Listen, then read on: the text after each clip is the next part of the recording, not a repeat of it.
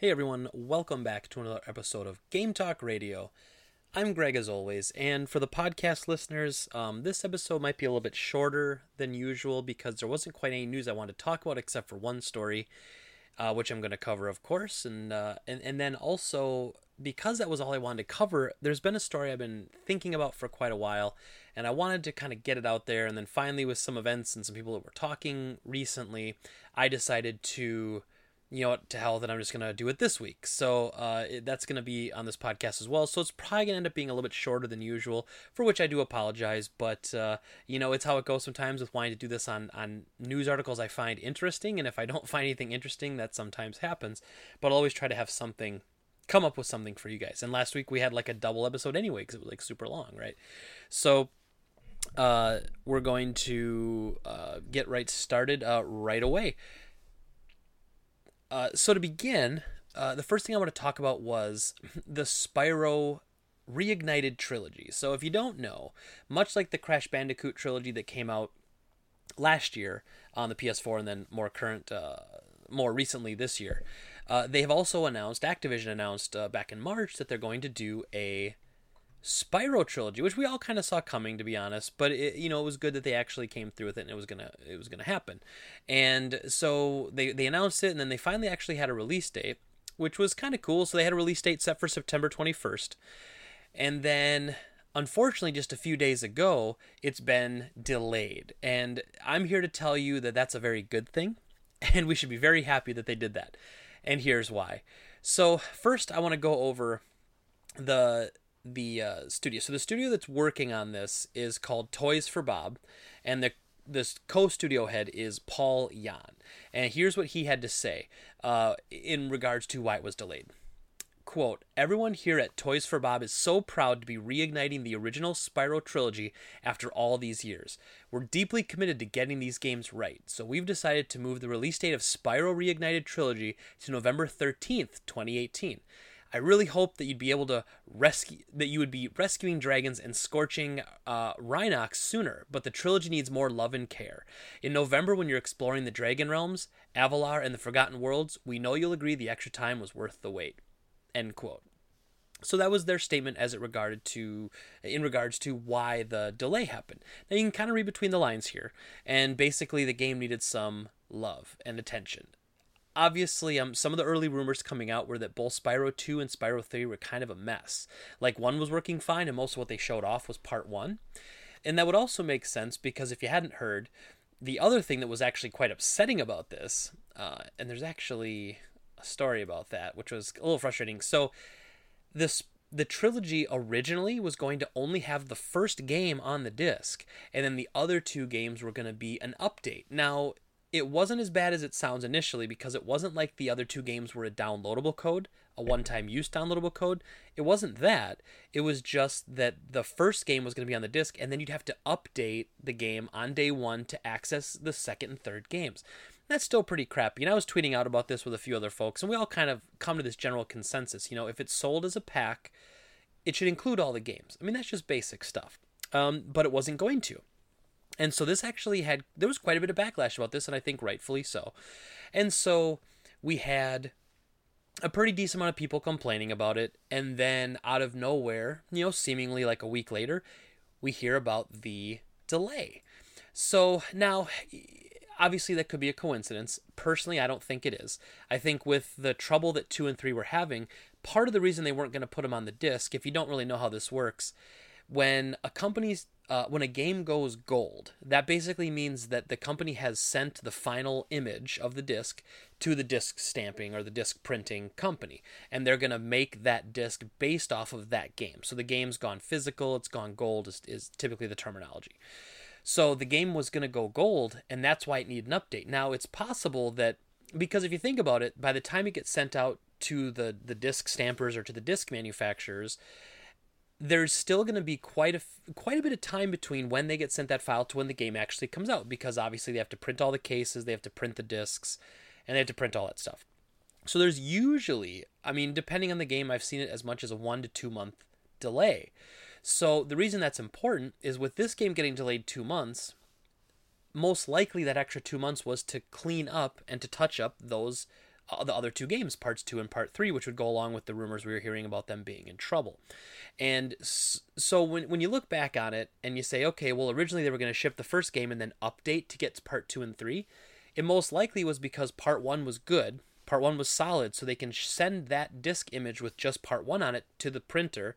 They're going to manufacture the discs, and then they can keep working on parts 2 and 3. So during the whole process, when the discs are being stamped and packed and shrink wrapped and all that stuff and shipped back to them, they're still able to work on the game. And so they can have a patch uploaded and ready to go the day that that game hits the shelf. In fact, day one patches are quite common, and that's quite normal now in this age of downloading and updating with patches, is that a game like even God of War had a day one patch because it went gold maybe a couple weeks to a month before it shipped. And in that couple weeks to a month, they were still working on the bug fixes and still working on the game, so that when it came out, there was a day one update to fix some of the issues they were working on. It's a common practice, unfortunately. It's a common practice, and it happens. So that would make sense then, as to the delay of the games would be just enough for you to be able to finish the work you want to do on those two games and then get them on the disc. So the reason I'm saying that this is a good thing, well, one, delays are usually a good thing. As much as we don't like them, they're usually a good thing because it's a time to make the game better. Now, if it's, whether it's through bug fixes and QA testing, stuff like that. So that's part of it. The other part, though, especially in the case of this game here, is that this delay may have been cause as to why the second and third games may now be on the discs because of this delay. And part of that rumor came from a YouTuber, the YouTube channel YongYea, who cites internal sources at developer Toys for Bob. And so they were convinced that apparently, this is what the inside source said, that the developer Toys for Bob convinced Activision to delay the game in order to make sure all three games were included on one disc. So that's really cool. So the YouTube channel YongYea, which I want to say, let's take a quick peek here. I want to say is a fairly large channel. This isn't just some drop rate guy trying to get it. So he's got 500,000 subs. And the guy focuses on game news and reviews and cinemas. So very cool. I mean, the guy has a ton of subscribers. So this doesn't seem like just some BS small YouTuber report. And so, but according to him, citing internal sources, the developer Toys for Bob convinced Activision to delay the game to put all the games on the disc. Now, that might be true, but more realistic, I think, is that the game needed work, the parts 2 and 3 specifically. And so when those games needed work, they thought, well, if we're going to work on them and we're going to convince you to put the games on the disc, the games have to be in a more playable state, which is what we've been going to be working on for this 2 months, yada, yada, yada.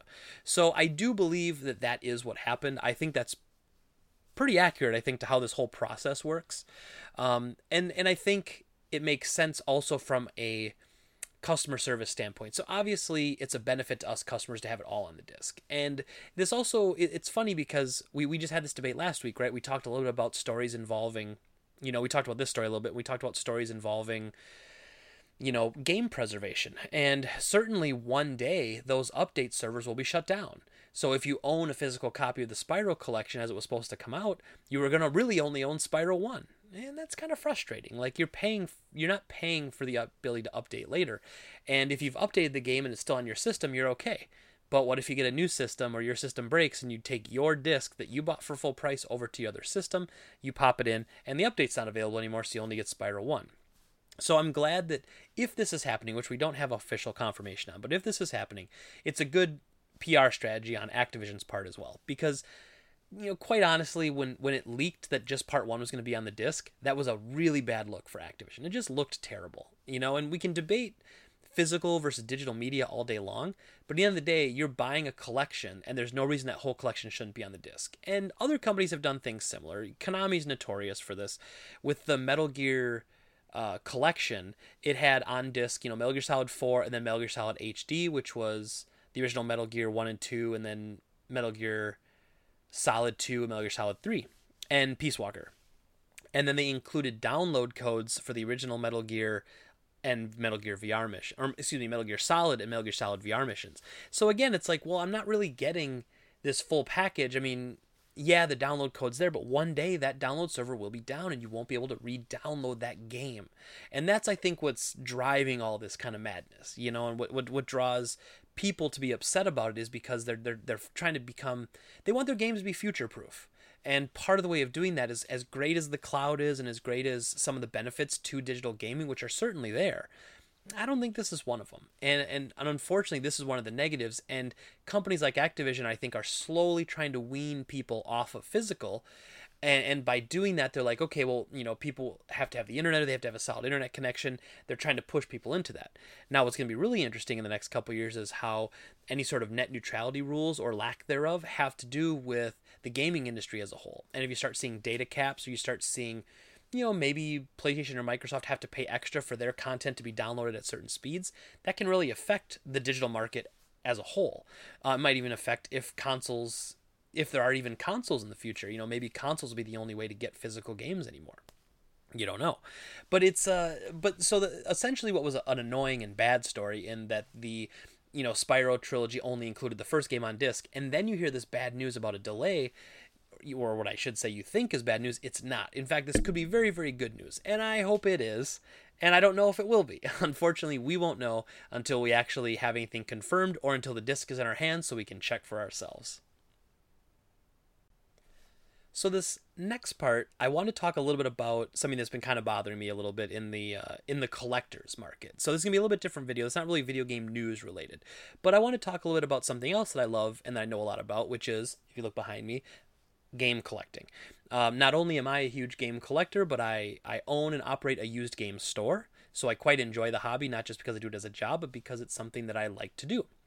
And so oftentimes you hear the term gatekeeping, and I don't like it. And I don't like when somebody else tries to make you feel like you can't get into their hobby because they know more about it than you do, or they might tell you that the way you're doing it is wrong because, you know, it's not their way, and, you know, they've been doing it longer, so you should respect the way that the proper way to enjoy something, right? And I really hate that.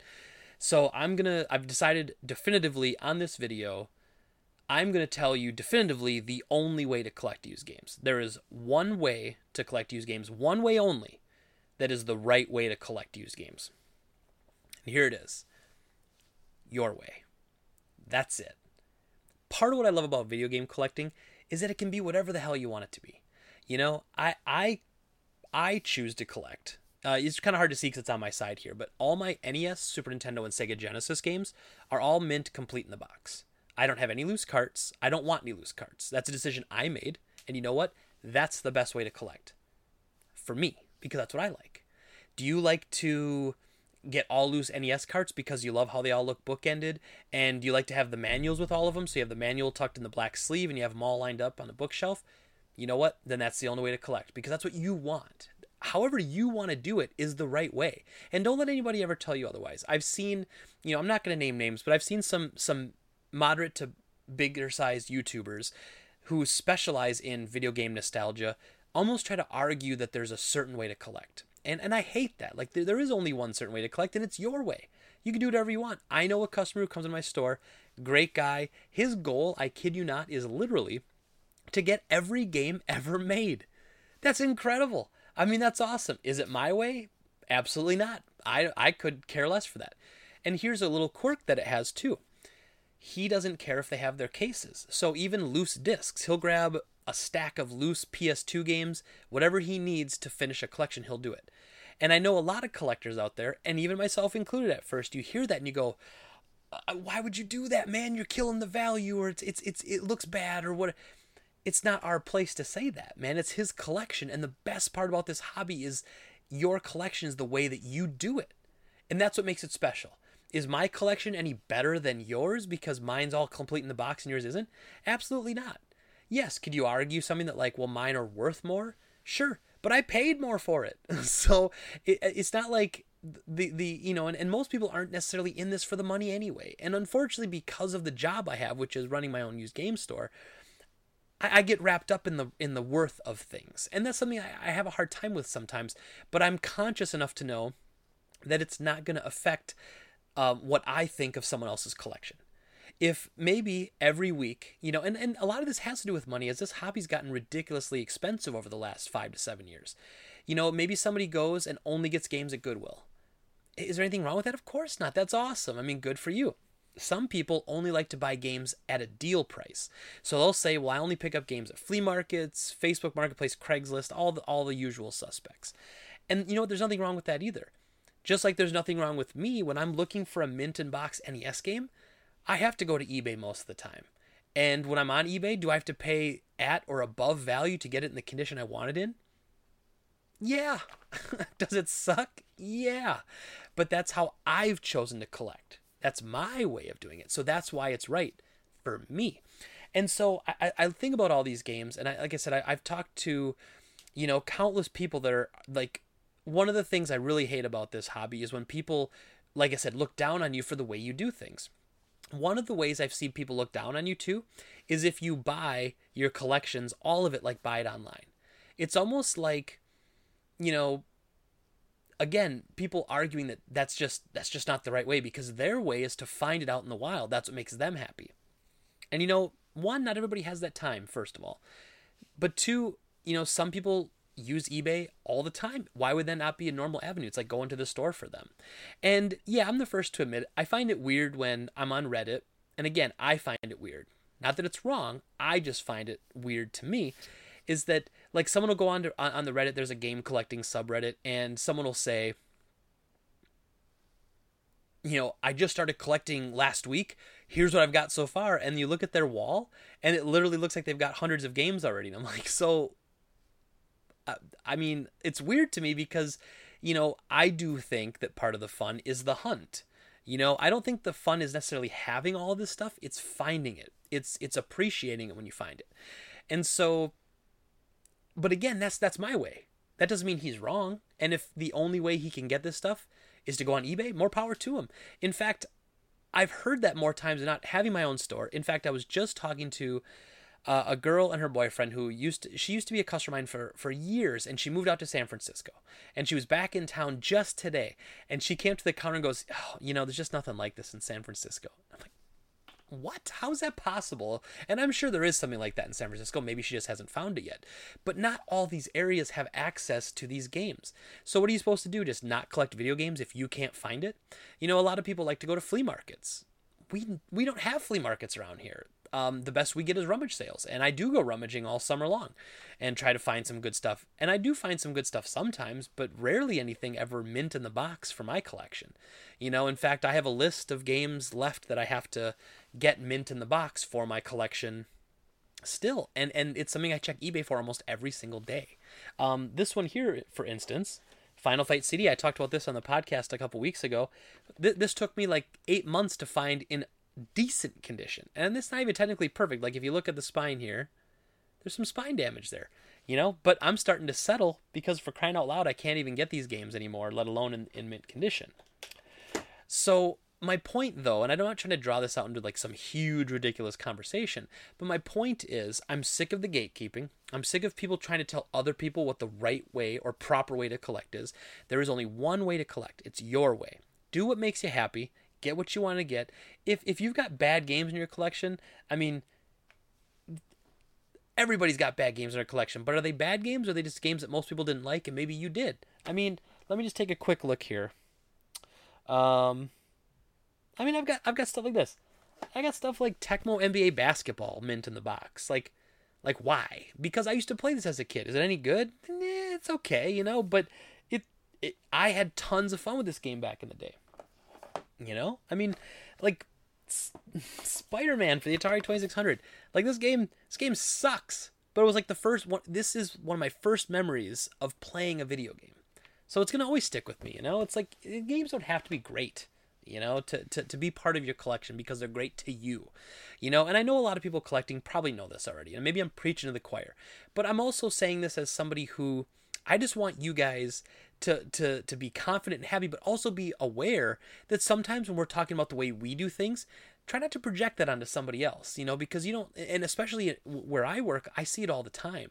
I'll see somebody mention their collection and I have people almost scoffing at them and making fun of them for the way they collect. I mean, that just seems mental to me. We've got one of the coolest hobbies on the planet. And one of the coolest parts about it is it's fully customizable. You know, there's only one right way to fly an airplane, man. So you take flying lessons, there's only one way to fly an airplane. You got to follow the rules. Everyone's got to follow the same rules. When you're game collecting, man, you make the rules. Same with collecting anything, movies, baseball cards. Like, you do you. And so this is a conversation, a topic I want to talk about for a while, but I never really got that final push. And I was talking to Jordan a little bit about it, and he mentioned gatekeeping because we've been seeing that a lot more when it comes to collecting especially. And like I said, you've got certain YouTubers that'll say, well, I don't like people who just buy stuff on eBay. Well, what does that matter? You know, or people that, you know, have a trunk and they're always trading games with people and then eventually trading up to a game they want and they're just hoarding games until they as trade bait. Again, who cares? You know, I mean, yeah, it sucks if it's something you want and you can't get it from him because you don't have something he wants, but I mean, that's how it works, you know? And so anyway, collect how you want to collect. There's one right way to do it, and it's your way. All right, everybody, and that is the podcast for today. Like I said, I knew it was going to be a little bit shorter one, which kind of sucks, but I like to focus on the story side of it. But there was really only one story that kind of interested me this week, and so I decided, like I said earlier, to talk a little bit about the game collecting thing that I just talked about. You know, the proper way to do it. I think it was a good little segment. It wasn't quite as long as I thought it would be. So the podcast didn't get to 30 minutes, which is like my minimum I try to stick with. But, you know, I guess it's better than nothing. So this is a really short one, guys. I'm very sorry. Hopefully it was still entertaining. But let's talk about my game of the week. And then we will move on from there. So, oh geez, I should have. I do this every time, guys. I don't do this in advance, and but I got one. Yeah, all right. I had to grab it out of the shelf, which is funny because you can't see what I'm showing anyway. But I picked up for the Sega Dreamcast Hydro Thunder. Now, Hydro Thunder was a Midway arcade game that was an almost arcade perfect port to the Dreamcast. It's an incredible game. It's a racing game, much like the games like Cruisin' USA, Cruisin' World, you know, Four Wheel Thunder, Arctic Thunder, whatever they called all those stupid games. But Midway was the king of the arcade for a while, and they were making these really awesome, like, standing arcade machines, or these really big arcade machines where you'd sit in them. And Hydro Thunder was a water racing game. So the thing that made this arcade game unique, though, was that you had thrusters, right? So you had two handles that you would hold forward to go straight, and if you wanted to turn, you had to pull back. Like, say you wanted to make a right turn, you had to pull back on the left stick, so you killed the throttle, and then your right side would be kicking, and that's how you would turn. So it made everything a little more unique. You had turbo boosters on the side that you could activate. It's a lot like Pod Racer of the arcade game. So it was really, really cool. Hydro Thunder for the Dreamcast, it was one of the first, it's a permanent staple of my collection. It's a very good game. And it was the very first game that I played in a tournament, of all things. I used to live near Stevens Point, and I used to go to the Wausau Mall a lot. That's where we went to hang out. And there was actually a Hydro Thunder tournament going on, and my younger brother and I both competed in it, and we didn't win, sadly. I should have won. I was very close to winning, and then I got cheated. Not really cheated, but just the way the game works. If somebody's behind you and is turboing and they hit into you, they'll crash you. And basically, I was about to win the race, and I got crashed from behind. But yeah, so my brother and I competed in a tournament, and just on a funny side note, we got this like demo tape for competing in this tournament. And the name of the song was It Sucks to Be You. And I can't remember the name of the band. Damn, my brother would remember. And it is one of the worst songs I've ever heard. It just really sucks. So look it up on YouTube. Just look up the song Sucks to Be You. And it's a really weird name. It's kind of like a punkier, kind of punky rock song. But you'll know it. Like the name of the band is like, you know what? Tell with it. What am I doing? I'll just look it up for you. You guys, this is my responsibility. Okay, YouTube. And let's see here. This is what a waste of our time. Okay, so I put in Sucks to Be You, Prozac. Okay, so the name of the band is Prozac, and yeah, but it's spelled Prozzak because that's all the rage is spelling stuff wrong. Let me see if we can get a little bit of this will be on the podcast, so I shouldn't get any sort of copyright dings with this. Let's listen here for a second. Okay, yeah, that actually didn't work very well because you can't capture desktop audio with this thing unless it plays through the speakers. So never mind. So I won't play it for you. But if you really want to know how awful this song is, go to YouTube, look up Prozac, and look up "It Sucks to Be You." The video is actually animated, so the video is not terrible, but the song is pretty awful. So anyway, that's my Hydro Thunder story. Go play it on the Dreamcast. If you don't know what Hydro Thunder is, I'm very surprised. All right, put that away. And then I want to say thank you, everybody, for listening. As always, again, another short one. I do apologize for that. But I had a little bit of fun there at the end with the Prozac story. So thank you, as always, for listening. If you're listening to this in podcast form, if you want to go to droprate.life, it'll take you to our YouTube page, The Drop Rate, and I would love a subscription, subscribe, I should say. We broke 2,800. We're just climbing, trying to get to that 3K. We should easily hit that by the end of the year, so we're proud of that. And if you are watching this on YouTube, which you aren't because I don't put this part on YouTube, then you can like us on iTunes. If you're listening to this on SoundCloud, you can subscribe to us on iTunes. Just search for Game Talk Radio. Or if you're on iTunes and you want to listen to it on SoundCloud, you can do it there too. So anyway, thank you again, everybody, for listening. Thank you as always for watching. Have a great day. We'll talk to you again soon. Bye-bye.